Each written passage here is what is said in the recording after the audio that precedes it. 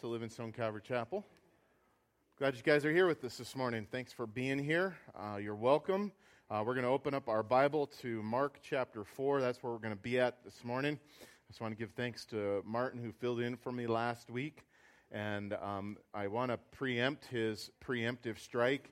Any questions on his teaching regarding the blasphemy of the Holy Spirit can be redirected to Martin. So, no, if you guys do have any questions about that, it is that he taught that passage of Scripture with truth and with grace, and I was really appreciative of that. So, there's some announcements this morning I'm going to bring to your attention.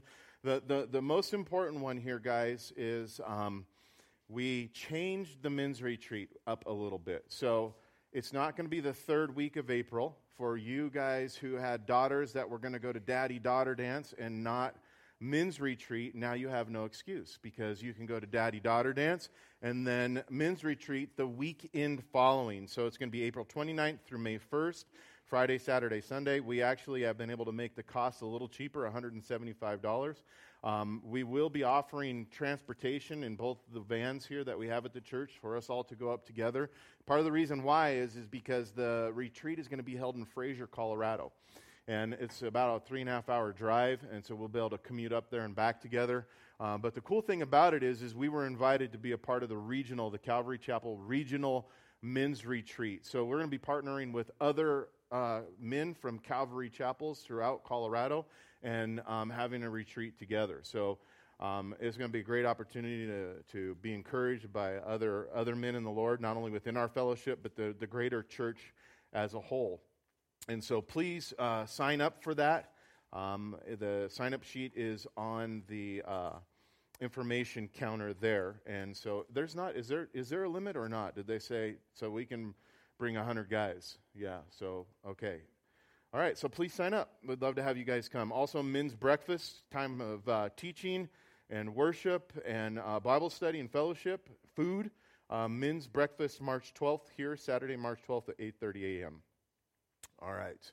So last weekend we had Winter National. It's a youth retreat that we do here.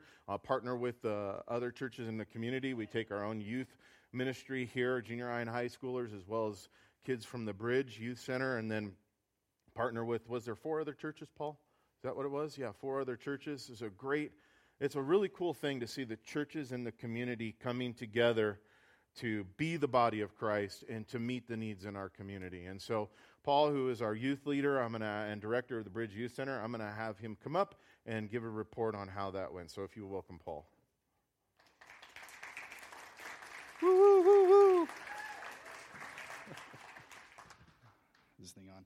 All right, for those of you guys who don't know me, my name is Paul Angier. I'm the youth leader here as well as the director of the Bridge. And we had a fantastic time at Winter National last weekend. So I want to give you guys a couple statistics and then a couple stories about what happened, and also just a thank you. So first I want to start off, and I want to say thank you guys for your support of Winter National. We couldn't have made it possible this year without the financial support that the church offered, the prayers that you guys offered up for us, and just the way that you continue to support the church means a lot and makes it possible for our ministry to go up and do things. And so the stats is we had 110 students that went with us from 6 different ministries. But the cool thing was that even with all those stats, there was one gospel message preached. What I think is so cool is the thing that the Lord kept bringing back to my mind as I was there and as I was interacting with students and talking with other leaders and talking with other youth pastors in the community that went with us. And even this past week, as I've reflected back on what God did that weekend, the big thing that I saw is that there was so many breakthroughs for students, and breakthroughs in so many different ways. And so there were some students that went up who were very grounded in their faith and have walked with the Lord for many years. But there were also students who went who didn't have a great relationship with the Lord, or who maybe were completely estranged from knowing Jesus and having a relationship with him. And so it was so cool to interact with students and see that every student took different steps in their walk with the Lord. Maybe it was on Saturday night, maybe it was they went up during the altar call and gave their life to the Lord for the first time. I know 2 students specifically who did that, and that's something worth celebrating right there. 2 students who went up and gave their lives to the Lord from our ministry personally. I haven't talked with the other youth pastors yet. We're going to evaluate next week, but There are also lots of students who are asking really hard questions about what it means to have a relationship with the Lord, what it means to know God as creator. I remember there was one girl that I was talking with as we were walking from the cafeteria or from the dining hall to the chapel where we were doing session, and she just had so many questions about God, and she was just asking and firing away at me rapid fire, and I didn't have a chance to answer. But it's so cool to know that these students are having opportunity to ask these questions and to go on the retreat and just be a part of what God is doing and get to hear from the Lord and get to grow in their relationship with him. And like I said, all that couldn't be possible without you guys. The exciting thing is that we are a body together. And as I put notes together for getting up here to share with you guys, Paul's words in 1 Corinthians 12 kept coming to mind that we are one body, right? We're many members. There's so many different members in the body of Christ, but we are one body. And it takes all of us to do this, to have 110 kids and 20-something leaders go up to a retreat. Your guys' support means so much. And so I want to thank you guys for if you were a part of the Burrito Fundraiser and you supported that, or if you gave financially through scholarships, or if you spent time in prayer for us. I want to thank you guys all. I want to thank the whole congregation for being supportive in that. I also want to thank the parents who were willing to send your kids up with a young youth pastor and entrusting me and my leaders with your kids for the weekend. That doesn't go unnoticed and it doesn't go unappreciated, and I appreciate that you guys would be willing to do that. And I also want to thank the different leaders that went with us as well. But ultimately, this couldn't be possible without the church. The weekend of Winter National was supported by you guys, and I appreciate that so much. And so I just want to thank you guys for your investment in the lives of the youth that the Lord has called us as a church to minister to. Because it's not just me that ministers to them. It's not just my leaders that minister to them. It's the whole church. And maybe you might be indirectly supporting us, but there are so many different ways that the Lord has blessed the youth ministry and the church through the congregation. So I want to thank you guys for that. So that's the update on Winter National. Sean also gave me opportunity to share a little bit about the bridge as well. But I have notes up here so I don't go too long because you guys are here to hear God's word taught, not hear me talk. But I do want to share about Bridge Bash 2022. If you don't know what Bridge Bash is, the Bridge Youth Center down on Main Street, every year we do an annual fundraiser. And that is the fundraiser we invite the community in to experience what the bridge is about. We get adults in there to see what do kids experience on a daily basis at the bridge. And so I'd love for you guys to be a part of that. The church is such an awesome place and a great group of people that can begin to promote that and help me and my team so we aren't just doing it alone. And so there's a bunch of different ways you can partner with us in that. The specifics of the event this year is it's April 9th from 6 o'clock to 9 o'clock p.m. And our theme is Survivor. And so we're going to have a hard emphasis on Survivor-style games and helping you guys experience the different types of group and team games that students would experience when they come down to the bridge on a regular basis. So if you haven't been down to the bridge, I do want to say, even outside of Bridge Bash, if you want to come check us out on an afternoon, you can find all of our information about when we're open online at bridgecanyoncity.com.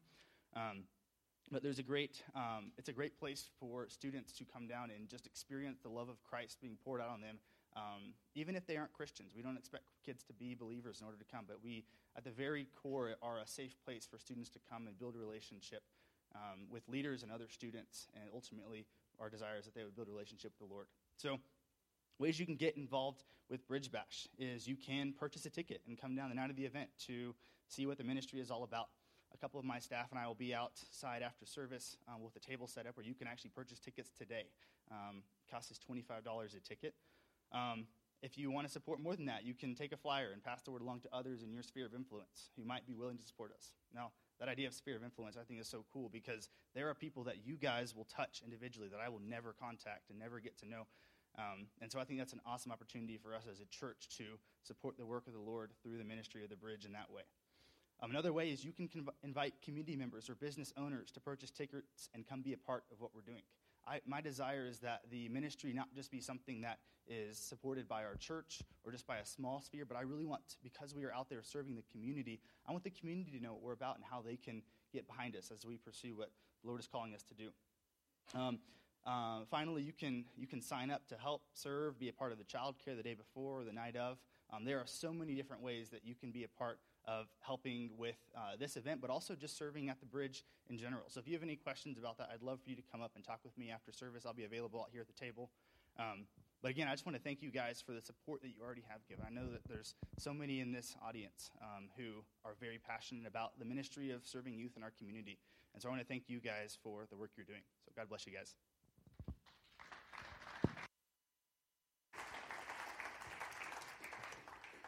There is hope for this next generation in Jesus Christ. Amen? Amen. So two things to let you know. That Survivor Night fundraiser is actually a banquet. Virgil is going to be barbecuing up pulled pork. So we'll be serving up pulled pork and all the fixings that go alongside with that.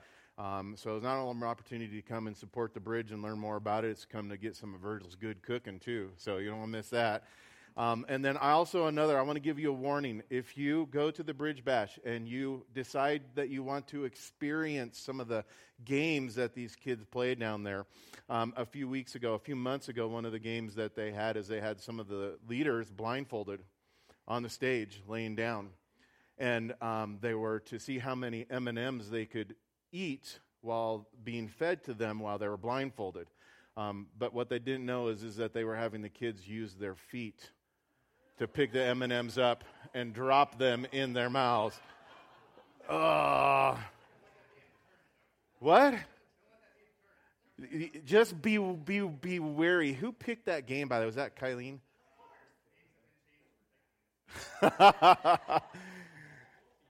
Guilty. So they have a lot of fun down there, and you guys will get to experience that. You know, we average on any given day, around 30 to 40 kids down there for after school, and on the weekends, anywhere from 120 to 150-ish, somewhere around there, kids. So, guys, that's unheard of what God's doing through that ministry in anywhere that I talk, where there's that kind of a youth ministry, if you will, that's into the community that is reaching kids in the way that God is reaching kids through the Bridge Youth Center.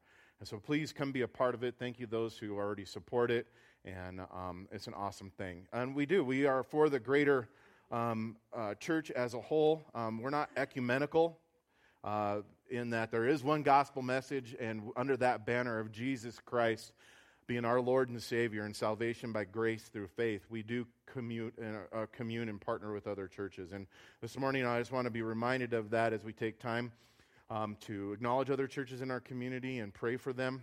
I want to pray for the Skyline Mennonite Church this morning before we get started. And before we get into our actual study, I wanted to just touch and talk briefly about what's going on in the world. Many of you know, you probably all know, that Russia invaded Ukraine and attacked Ukraine. And there are people who are suffering, Christians and non-believers alike, in Ukraine at the hands of an evil person and an evil agenda.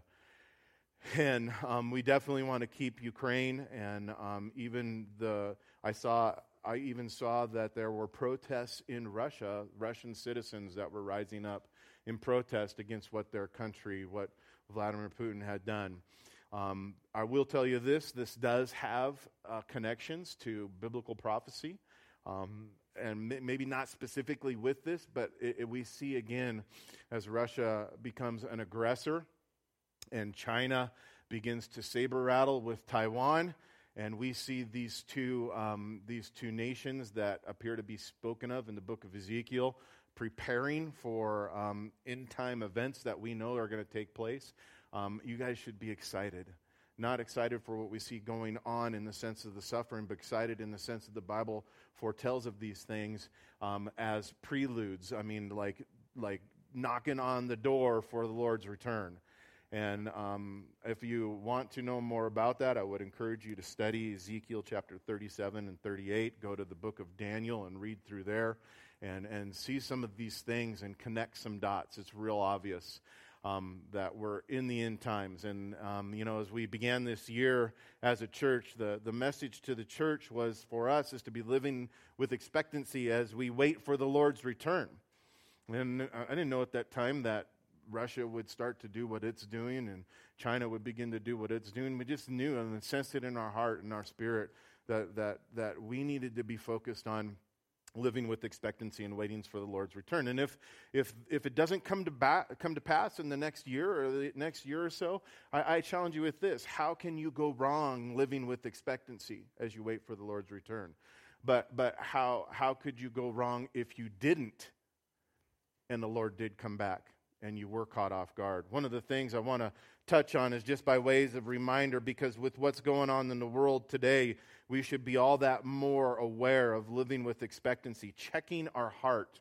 Guys, it's not just about outward behaviors, and I want to encourage you that. Don't become religious. Don't become legalistic as you see the Lord's return coming and going, I need to live like this and I need to be like that.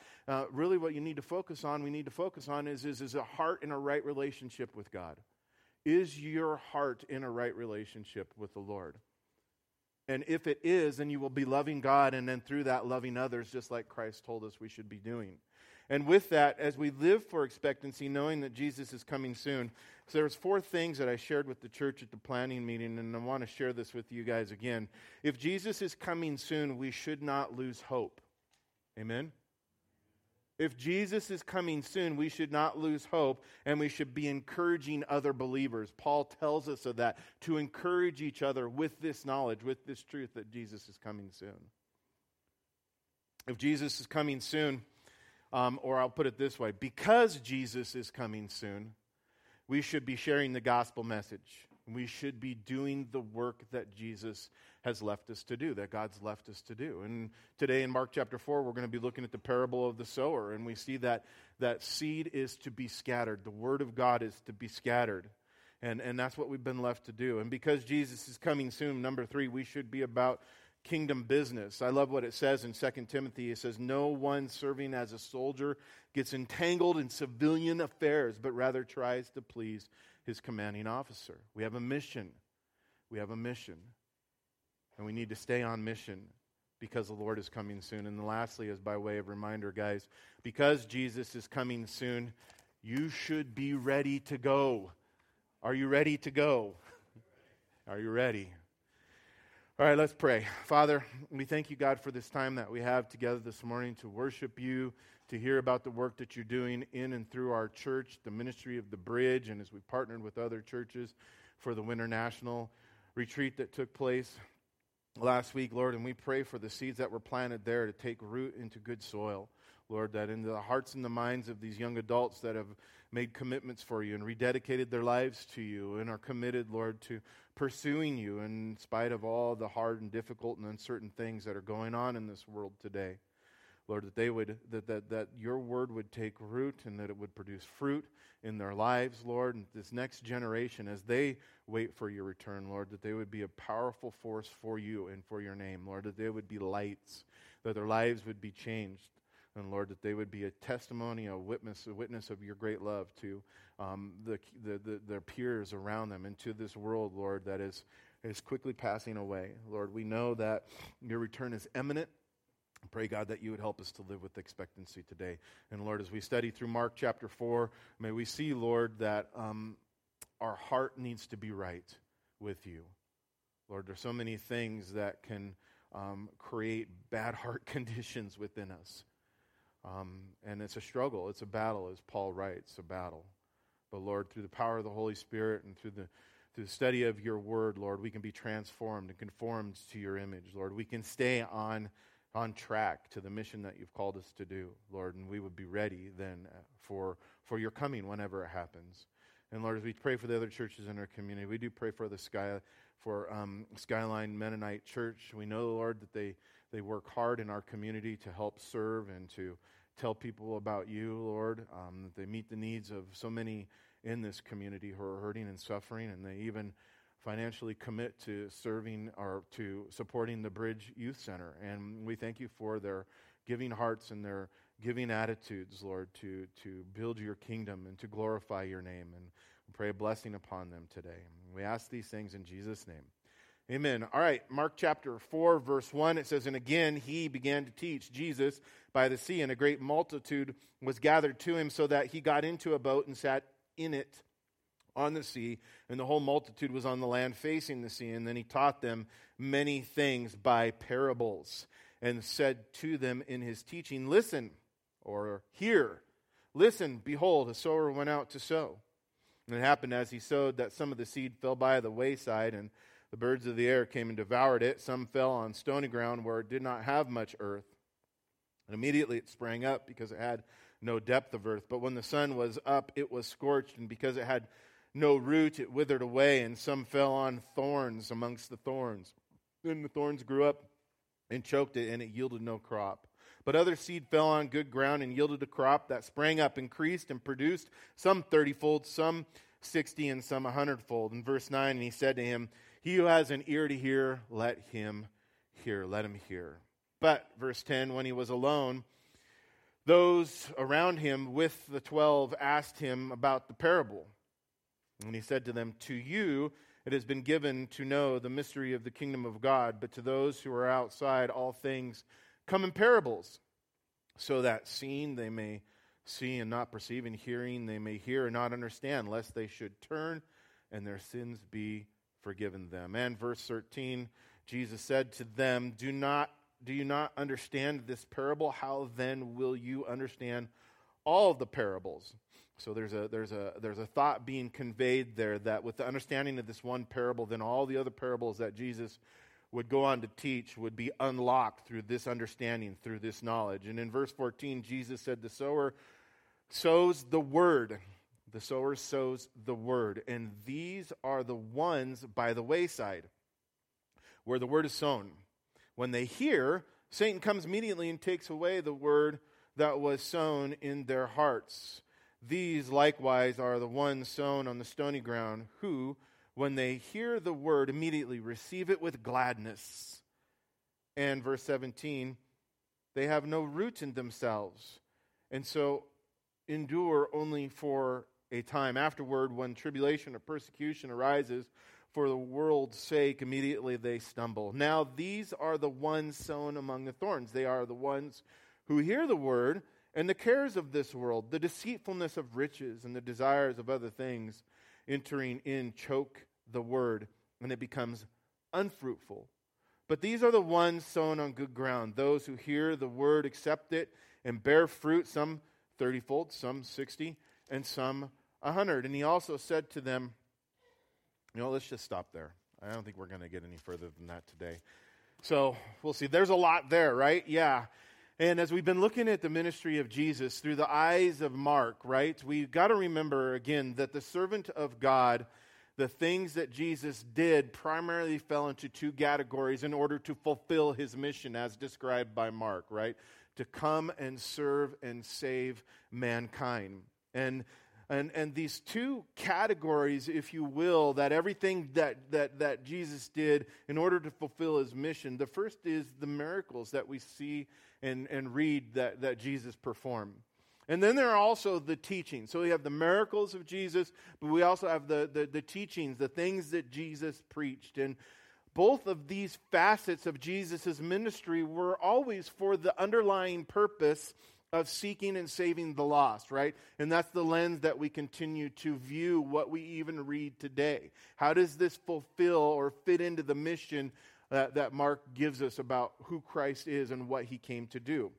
In fact, what we know is that there are many times when Jesus used the miracles that he performed as examples, right? Or as evidences to support not only who he claimed to be, but to back up the things that he had been teaching them. While there were other times, not to not notice this, but there were other times when Jesus did a miracle simply because he was moved with compassion for the people, we're told. He loved them. He cared for them. Those who he encountered. Mostly we see that was the ones that the rest of the world rejected, right? That Christ was there. However, as a result of the miraculous things that he did and the things that he taught, as a result of that, we clearly see some things through this gospel message in that the Hebrew people were now divided into two groups, right? There was those, one group, who were for Jesus, and they were gladly following Jesus wherever he went, listening to the things that he was teaching and receiving them to themselves. And yet there was this other group, and we read about it a couple of weeks ago when we began Mark chapter 3, this other group who was against Jesus. And at this time in the ministry, we're even told that they were plotting against Jesus together to see how they might destroy him, how they might take him out. But I love it, this opposition. This opposition didn't deter Jesus from his mission. It didn't deter him from continuing to teach the truth, from performing many miracles, even though what he said and what he did was considered to be controversial by them. At the beginning of this chapter, if you look back to the beginning, we're told that Jesus was back at the Sea of Galilee. And we see him again teaching the crowds of people who were gathered there to him. And we know that Jesus had left the cities, and he had the Sea of Galilee in Capernaum, and he and his disciples were going from village to village to village at this time, and they were actually kind of outside of the villages because of this group of people who were in opposition to him, and people were coming to him. But in regards to the timeline of events that we're now reading about, there's a key thing that we learn in the Gospel of Luke. I want to bring you to your attention. But in the Gospel according to Luke, it tells us in chapter 8 that as Jesus was traveling about, as he was preaching, he was bringing what it says specifically, the glad tidings of the kingdom of God. Now that phrase is used over and over again throughout Scripture. And it's specific, and this reference of glad tidings is literally when you see it translated into other pieces of Scripture, it's literally the good news, right? We refer to the gospel as the good news, right? The good news message. The message which tells us about the coming of God's kingdom. It tells us about God's plan of salvation, which, by the way, is the forgiveness of sins, our sins, by God's grace through our faith in Jesus, who is the Redeemer, who is the only begotten Son of God. And this specific reference to the message of glad tidings or of good tidings, same thing, it's found, like I said, throughout the Old Testament and the New Testament. And when you take those threads of that language, that phrase through the Old and New Testament, some very cool things are revealed. For example, in Isaiah chapter 52, verses 7 through 10, it's a prophecy given through the prophet Isaiah. It says this. It says, "How beautiful upon the mountains are the feet of him who brings good news, who proclaims peace, who brings glad tidings of good things, who proclaims salvation, who says to Zion, your God reigns. Your watchmen shall lift up their voices, and with their voices they shall sing together, for they shall see eye to eye when the Lord brings back Zion. Break forth into joy, sing together, you waste places of Jerusalem, for the Lord has comforted his people. He has redeemed Jerusalem. The Lord has made bare his holy arm in the eyes of all the nations." It's like he's flexing, right? He's showing his guns. And it says, "And all the ends of the earth shall see the salvation of our God." A good news message of glad tidings from the prophet Isaiah, foretelling of the coming of the Messiah. And this good news message of God's salvation is the same message of glad tidings that we read about in the Gospel of Luke when the angel came and appeared to Zacharias. Remember, the angel told him that his wife, who was advanced in years, would conceive a son who we come to know as John the Baptist, right? A son who would prepare the way for the coming of the Messiah. And that angel said, this is a message of glad tidings. It's a good news message. And then this message of glad tidings was also spoken, if you remember, to the shepherds in the field on the night that Jesus was born. And again, in Luke chapter 2, verses 10 through 11, it says, "Then the angel said to them, 'Do not be afraid, for behold, I bring you good tidings of great joy, which will be to all people. For there is born to you this day in the city of David a Savior, who is Christ the Lord.'" And this message, guys, as we now bring this to where we're at in Mark chapter 4, this message from the Old Testament and throughout the New Testament of glad tidings is important to identify, because this is the good news message that Jesus had been preaching throughout every city, throughout all the villages, and it is what is underlyingly being presented to us or being referred to within these parables. Within these parables, whenever there is a mention of the Word of God. What does that mean, the Word of God? It's this message, this good news message, this gospel message, this message of glad or good tidings. And at the end of chapter 3, we read that Jesus had started to teach those who were following him with parables, right? That's where we begin to see this transition at the end of chapter 3. And a parable, it literally means to cast alongside or to set aside. And it is simply presenting an earthly example in order to reveal a spiritual truth. It's the use of an earthly example in order to reveal a spiritual truth. And Jesus had begun to teach with these parables, we know, because of this group of people who were plotting against him. And even accusing him is because of some of the things that Jesus was teaching of being demon-possessed. And we know that they had hardened their hearts and they refused to believe in him or in the things that he had been teaching. And it was a process of rejecting, of hardening their heart. And then finally solidifying that and then coming against him as an adversary. Therefore, as Jesus continued to openly teach about spiritual things, as he was bringing this message of glad tidings, telling about the kingdom of God, he taught in such a way now that only a true seeker of the truth would be able to fully understand. Consequently, those who would not believe, those who had rejected Jesus up to this point, they would hear the words, but they wouldn't understand what was being said.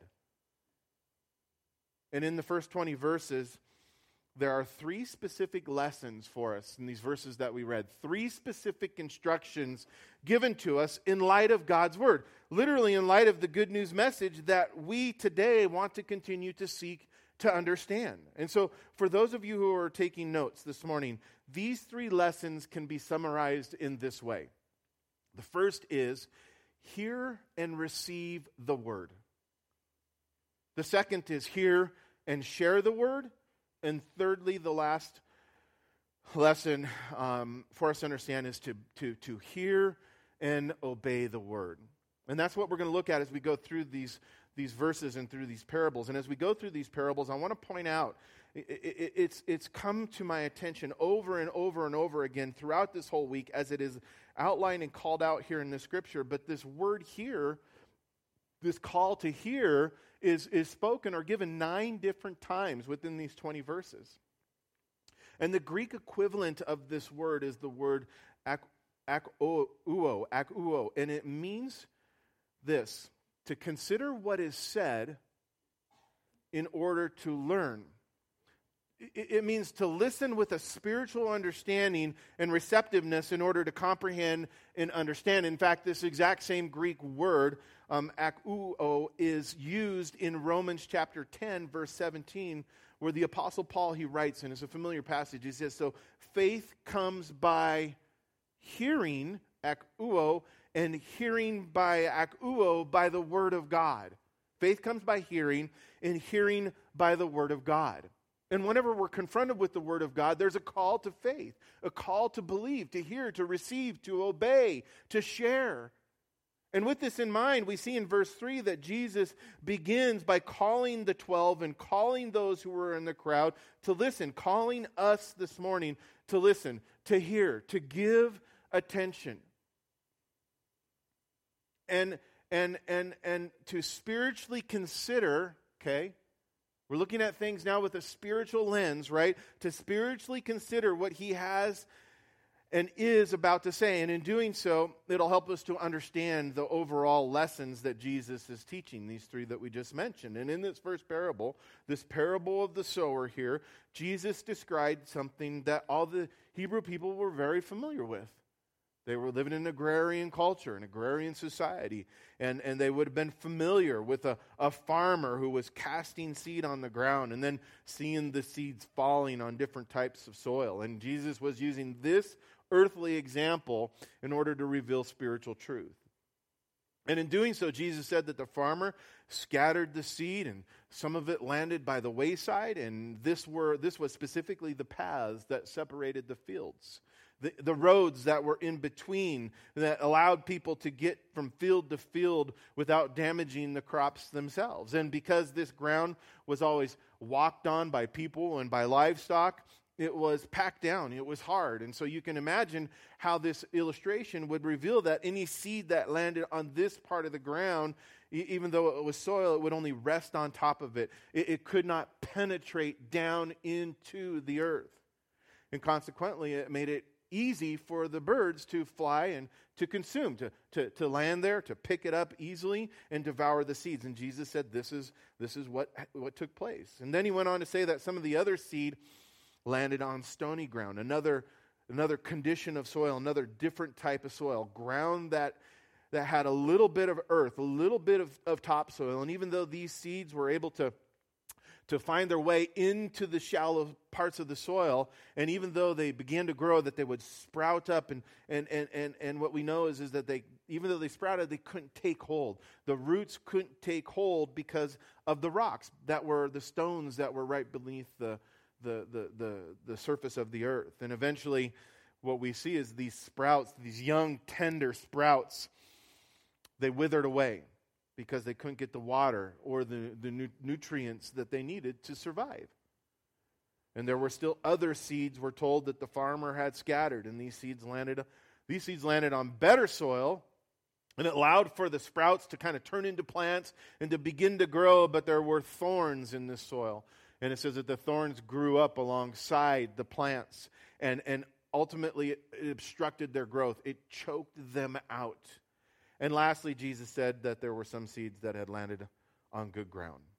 And when they sprouted, they grew, and they yielded a crop for the farmer. And it's important to note, if you look in verse 7 here, it tells us that this seed that fell on the good ground, all of it produced, right? But not equally. Some of it produced to varying degrees. There was a multifold reproduction of the seed that entered the ground, but the harvest or the produce of it was in varying degrees. And at the end of this story, once again, we read in verse 8, the emphasis again on listening or hearing, that Jesus cried out to the people who had heard, those whom he had just taught, and said to them, he who has an ear to let him hear. Let him hear.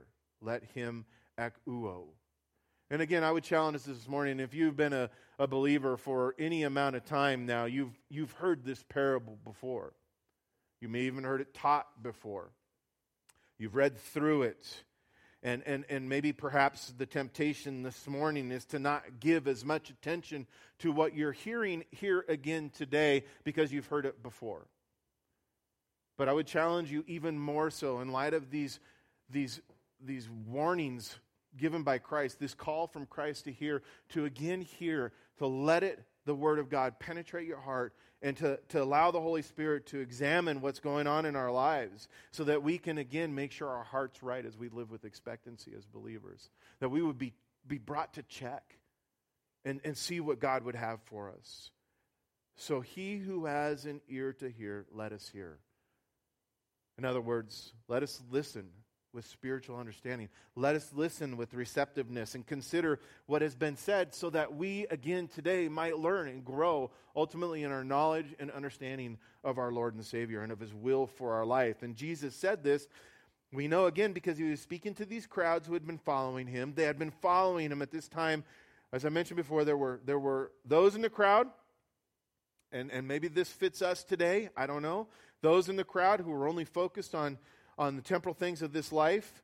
There were others in the crowd who had hardened their hearts, and there were even some in the crowd, we know from what we've been reading, who were spiritually dead at this point, and they needed a complete rebirth, a complete reawakening, if you will. And therefore, because they had been unwilling, there was certain groups in this crowd who had been unwilling to receive the word, again, the glad tidings of the kingdom of God, which Jesus was preaching and proclaiming. What we know is that they were unable to understand the spiritual truths. And that's a scary place to be, where you've said no to God, no to God, no to God. Maybe not overall, but in one area of your life, and God turns you over to that desire, to that will, and allows you to reap the fruit of that, this no to God, where you're hearing but no longer listening. And God's calling us again today to pay attention. He's calling the people in the crowd to pay attention. And in light of this, we see how Jesus was pointing out for us, guys, even as we come to God's word today and tomorrow and the day after that on our own, we need to remember that not all spiritual fruit, not everything that God wants to reveal to us is found right on the surface. God calls us to invest in that relationship with Him, to study and to know Him and to seek to know Him and to glean things that God wants to make known to us that comes as a result of spiritual maturity. So even if we have spiritual ears to hear, we must have a desire to know the truth. Do you have a desire to know the truth this morning? And what that means is it has to have a willingness to disregard other things that we might have placed in the spot of what we know to be true. To know the truth, to receive the truth by faith. Again, receiving God's word, right? Faith comes by hearing, and hearing by the word of God. Receiving, looking to understand, and to desire then to apply the truths to our lives in order that we may gain that understanding, in order that we might grow spiritually. And the point is that we may be able to hear with the ears, but are we listening with a heart that's willing to receive? And as we tune up and look forward to the Lord's imminent return, living with expectancy, we should be challenging ourselves in this way. We should receive this challenge to hear and receive, be willing to receive what's being revealed. Because if we're not listening with a willing heart, then we're not learning, right? If we're not here today with a willing heart, then we're not learning what God is wanting to teach us. And we're going to remain in a place of spiritual immaturity. And as a result, our understanding of God and of His will for our lives will be lacking, which in turn makes us spiritually weak. This is the fruit of not hearing and receiving. You become spiritually weak, and when you become spiritually weak, we become vulnerable to the temptations of this life, to the temptations of our own flesh. Or we become where we live in this place where there's no spiritual fruit being produced in our lives.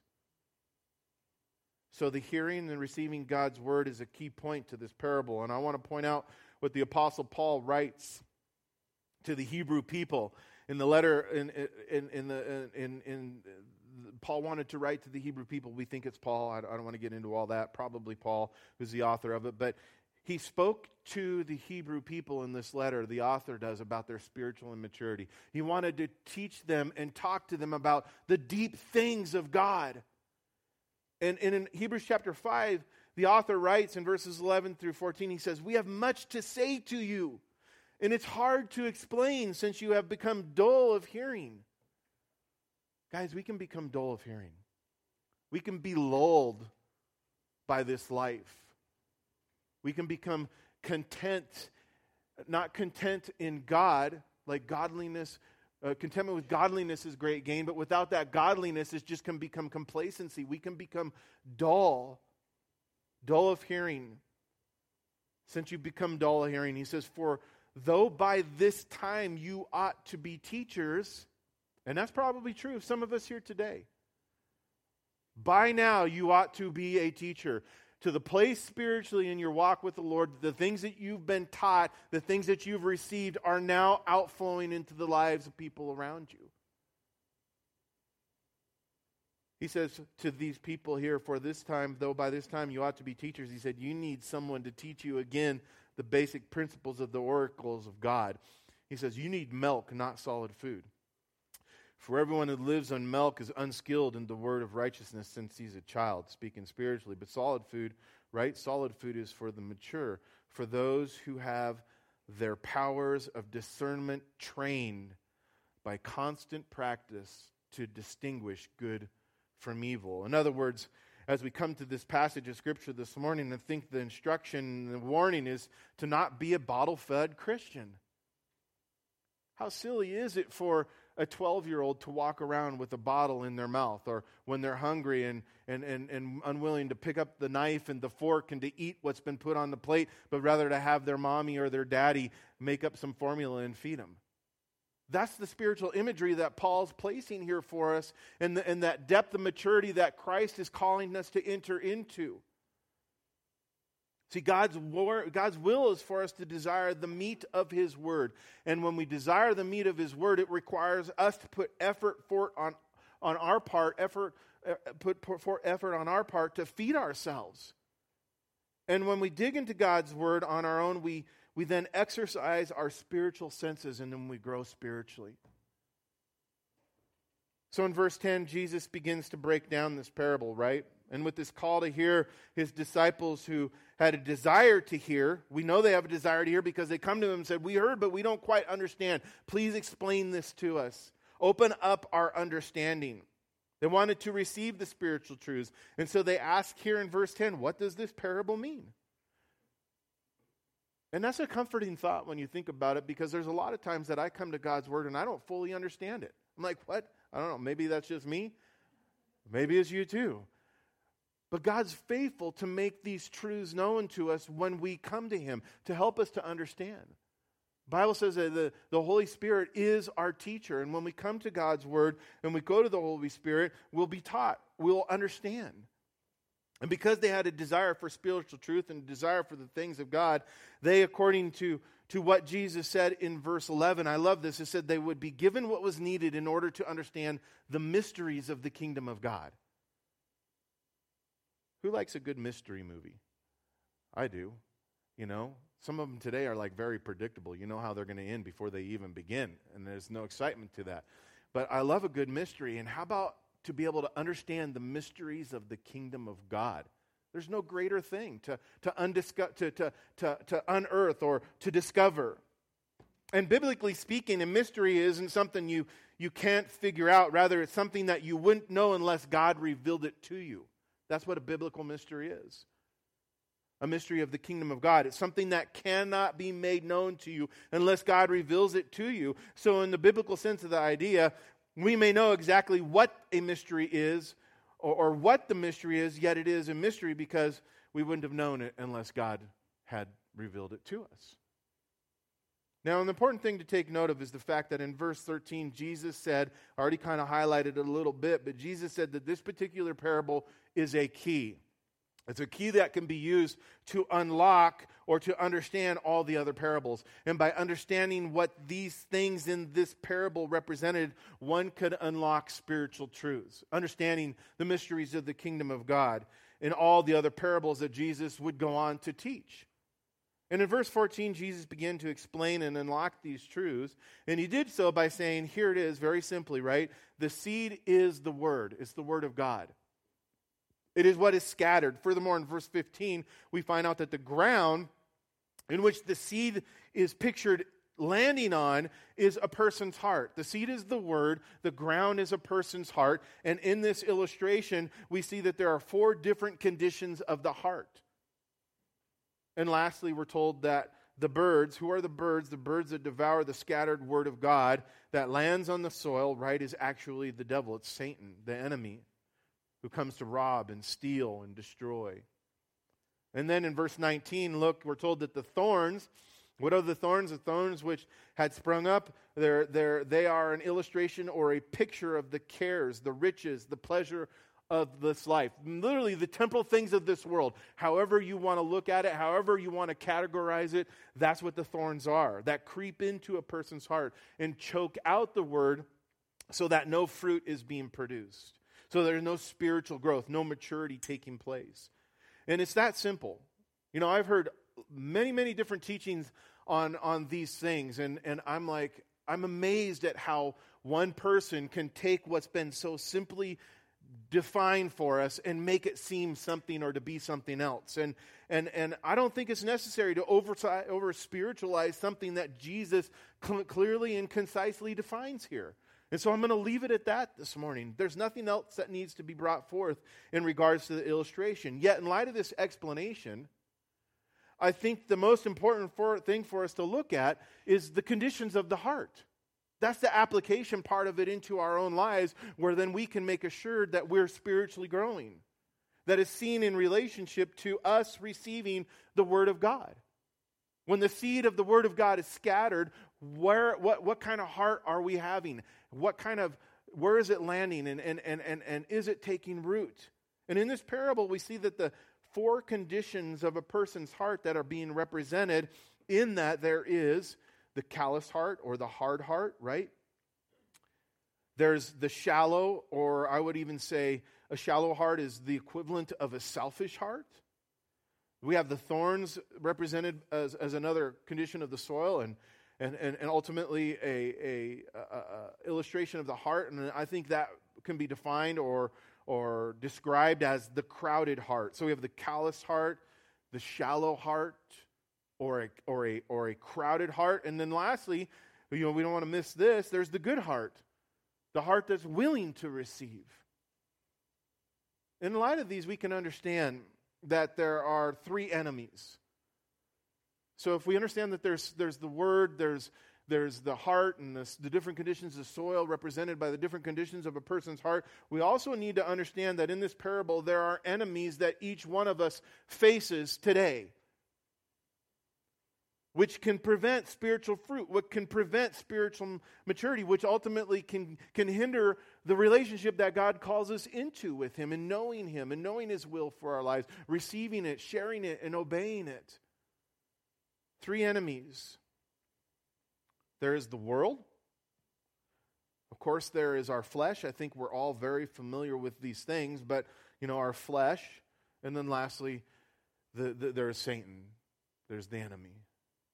And with these things in mind, we see, as we kind of connect the dots here now, that the wayside soil, which was the hard packed ground between the fields, and it's also important to note that it's the part of the earth that wasn't tilled up, right? There was no plowing that took place there. And it's likened to this hard heart, or to the callous heart. And I like that word callous better rather than a hard heart, because I think that callousness describes a process. The ground just wasn't hard. It became hard as people trampled upon it, as the animals walked up and down, as it remained untilled. And the calloused heart has the word of God land on it, right? But the word of God is then easily carried off by the birds, which is representative, clearly, we're told, by Satan. Satan will come to snatch away what has been cast upon a hard heart. And it's easy for Satan to do so because it doesn't penetrate into the heart. And we can have a hard heart today in certain things that God speaks to us. And the result will be the same when God's word isn't allowed to penetrate. And a callous-hearted person is this. It's simply someone who hears the word of God, but repeatedly resists. We hear the word, but we resist. We hear the word, we resist. God speaking to us, the Holy Spirit's convicting us. The word of God is brought to remembrance over and over and over again. I don't know for you, hopefully it happens for you, but you come to a Sunday morning church service, or you read in your own personal time, and it's like God speaking the same thing to you. How did the pastor know right where I was at and what was going on in my life? How come when I open up the word of God, it's the exact same thing over and over and over again? It's because God's trying to communicate to you. He's like, can you hear me? Are you listening? And He's faithful to continue to reveal truths to us, to let us know what His will is, and to make Himself known to us. But the one who has a hard heart is one who repeatedly resists. Not only resists, there's a suppression that takes place that we're told about in the book of Romans. It's not just a resisting of the truth, it's a suppressing of what we know to be true. We know it's true, and we turn away from it. And even deny what we've come to know as the truth. And there's many various reasons for why this condition of the heart is revealed in our lives at times. But in other words, it means this: they're unwilling to receive God's word. There's an unwillingness to receive it, and they won't let it penetrate. We won't let it penetrate into our heart. As a result, there's no change in our life. There's no change. The Bible says that we're to be transformed and conformed to the image of God, the renewing of our minds by God's word. No change in our life. However, this hardening of the heart does not happen instantly. That's why I like the word calloused. It doesn't happen instantly. The Bible teaches us that a calloused heart is the result of this ongoing and persistent resistance to reject the truth. Man, if that's you this morning, if you've been confronted with the truth that something God's been calling you to or revealing to you, don't continue to harden your heart. Don't resist. Don't allow another layer of hard callous to be placed upon it by resisting or rejecting or suppressing the truth. And sadly, here's the reason why, is when a person never receives the good news that God has for them, then they are vulnerable to the attacks of the enemy. Not only will Satan come and snatch away what God had thrown out there in order to do a work that is in, then you'll be continuing on that path where it'll be more hard-heartedness. In light of this, we should take heed and see that we must be careful not to harden our heart towards the Word of God. How does that happen? We tell God no. That's what's going on here.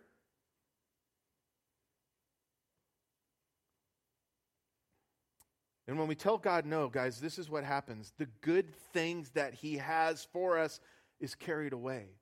The seed, the Word of God that was casted was a good thing. We want that to land in our heart. We want that to take root in our heart so that good things, godly things are manifested and brought forth. The blessings of God, the will of God, the fruit of God. And man, when we harden our heart, we're selling ourselves short because Satan's coming, just easily snatching it and carrying it away. It's like we've entered into agreement with Satan as we've come against, resisted and come against the things of God for our lives. And it's worth pointing out, this is what I think God's Word teaches us. I think God's Word teaches us that a hardness of heart is ultimately the result of unbelief. What do you think? Hardness of heart is ultimately the result of unbelief. And when we do not believe God or the truths found in His Word, I know this is real simple, but it's got to be said, we're never going to receive them. We're never going to have them applied to our lives. In fact, Scripture tells us when this happens, here's the other thing to realize, we're never going to enter into God's rest. We're never going to enter into the rest that God has for us. We're never going to receive the blessing that God wishes to bless us with. And the point is that the blessing and the rest of God, where there's joy and peace, comes through a soft heart that believes and receives God's Word. I think we're reminded of this in Psalm 95, which says, for He is, in verse 7, for He is our God, and we are the people of His pasture, and the sheep of His hand. Today, if you will hear His voice, do not harden your hearts, as in the day of rebellion, as in the day of the trial of the wilderness, when your fathers tested me. They tried me, and they saw my work. For 40 years I was grieved with that generation and said, it is a people who go astray in their hearts and do not know my ways. So God says, so I swore in my wrath, they shall not enter into my rest. The next condition of the heart is illustrated with the rocky soil. If you look at verse 16 here, it says that, as Jesus explains it, it says that the person who receives the word in this way does so with gladness. What does that mean to me? What does that mean to us? I think it means with emotion.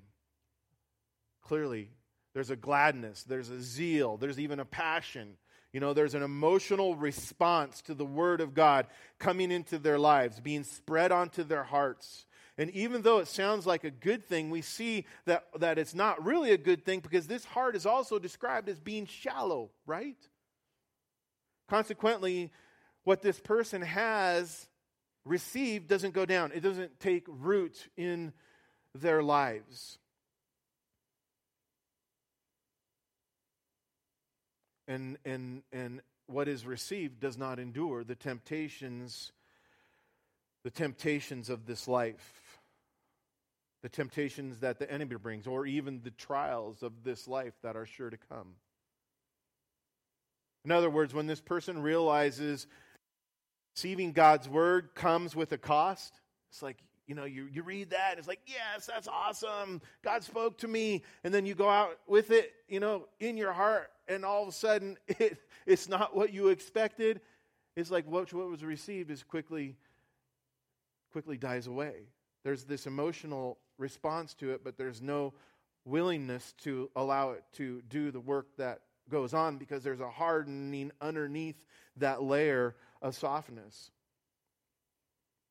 And when a person realizes that receiving God's Word comes with a cost, when they realize then that it comes with this call to make a change in their life, the feelings of gladness quickly fade away.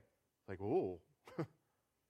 and they choose to go back to doing things their way. They ultimately forsake the things of God that have been put into their life.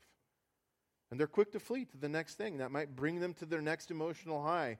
And when a trial or a hardship comes that interferes with the feel-good only notion that somehow we can tend to believe that this is how Christianity is so that I can feel good and have good and all these things. Ultimately, this rocky heart is rooted, that's why I said I think it's rooted in selfishness. And it comes really with this attitude of when God's word is brought in, it's like, what can I get for myself now? Me, me, me, me, me. And this attitude is void of what can I give? It's not a receiving for the sake of seeing what can be blessed through my life with other people. It's this attitude of what can I get for myself, and it's supposed to be this attitude of what can I give? Clearly, Scripture teaches us that this is the hard attitude of those who follow after Christ are supposed to have, right?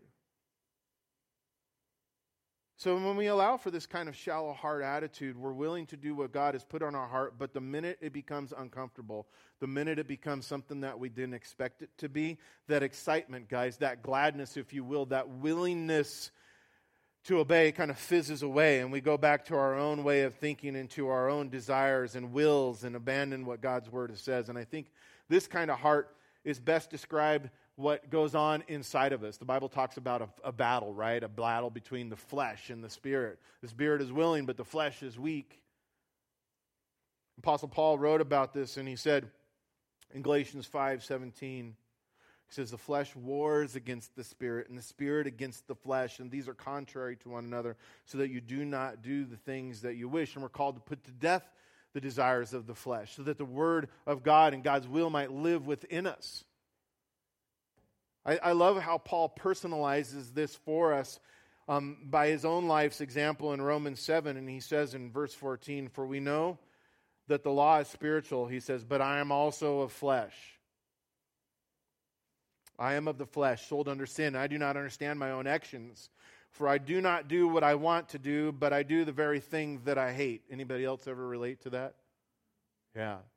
That's when that happens is because the seed of God is, there's a hardness still there in our heart beneath the surface where we go, yes, I want God's word, but then it becomes uncomfortable and we're like, no, you can have it back.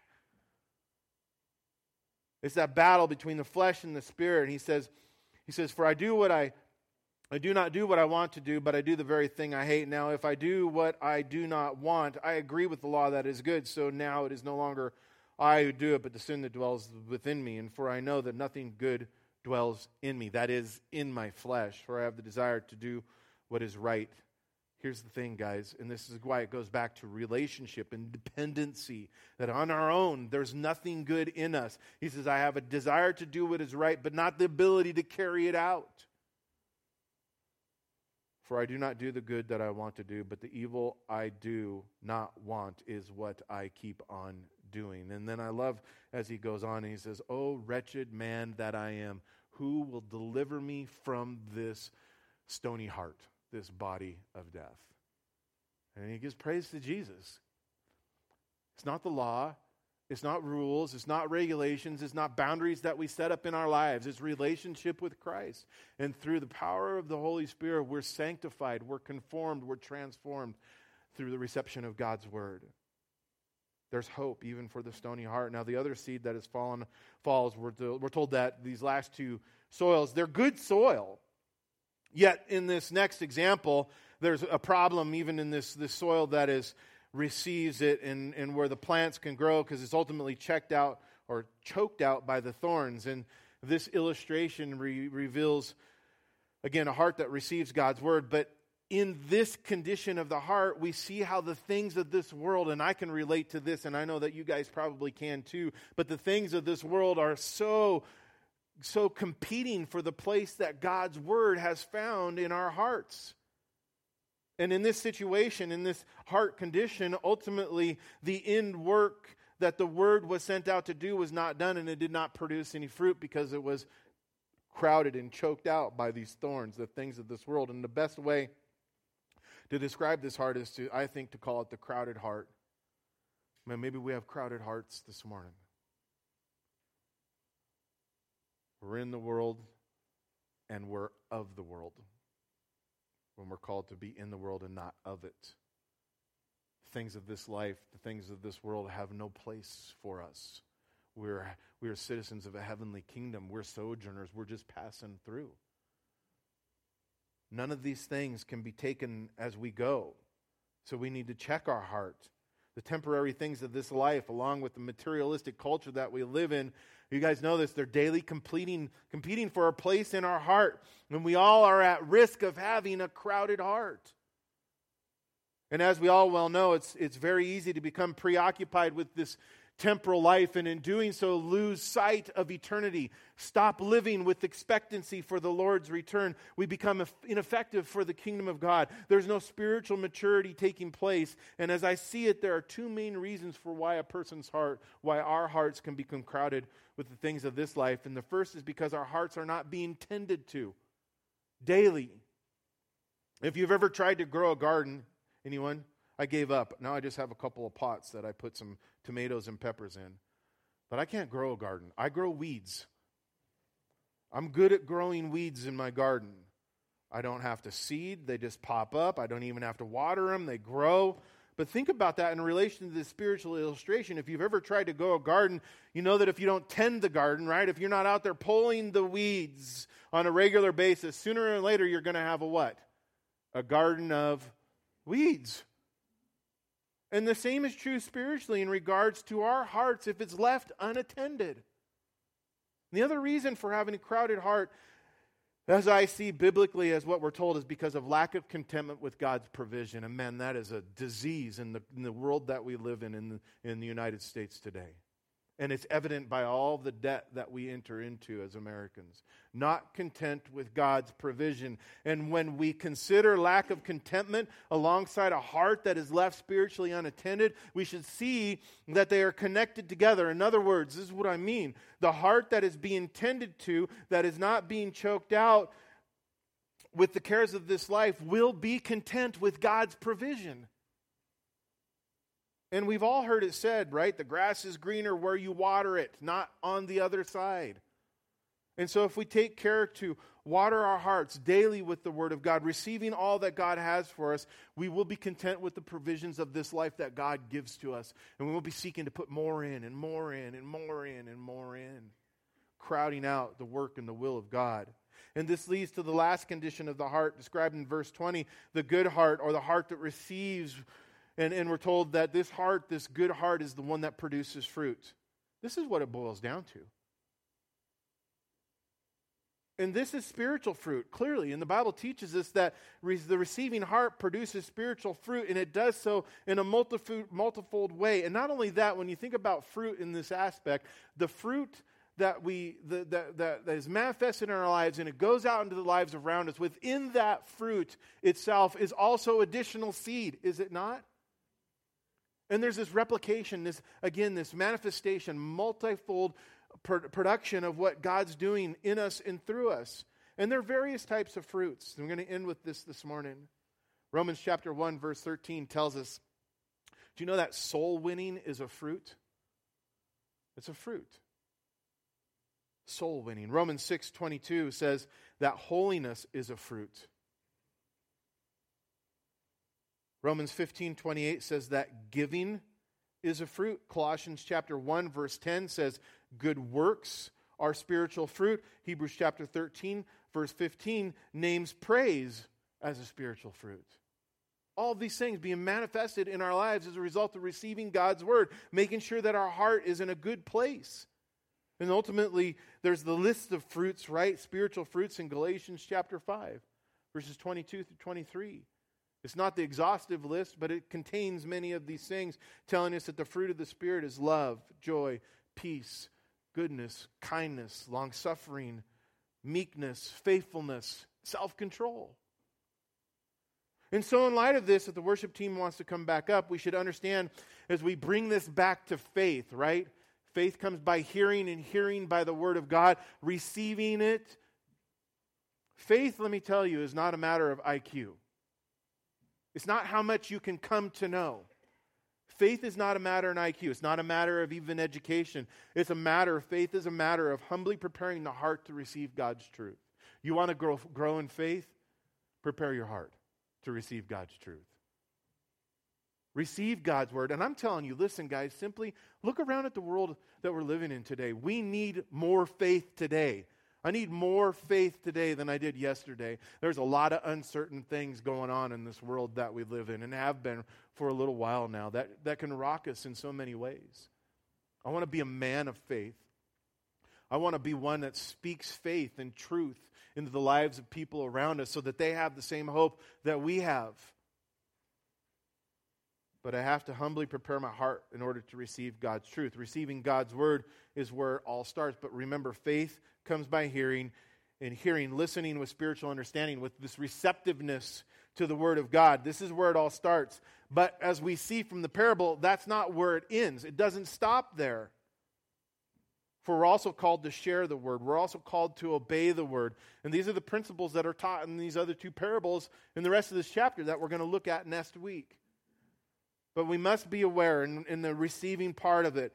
Be aware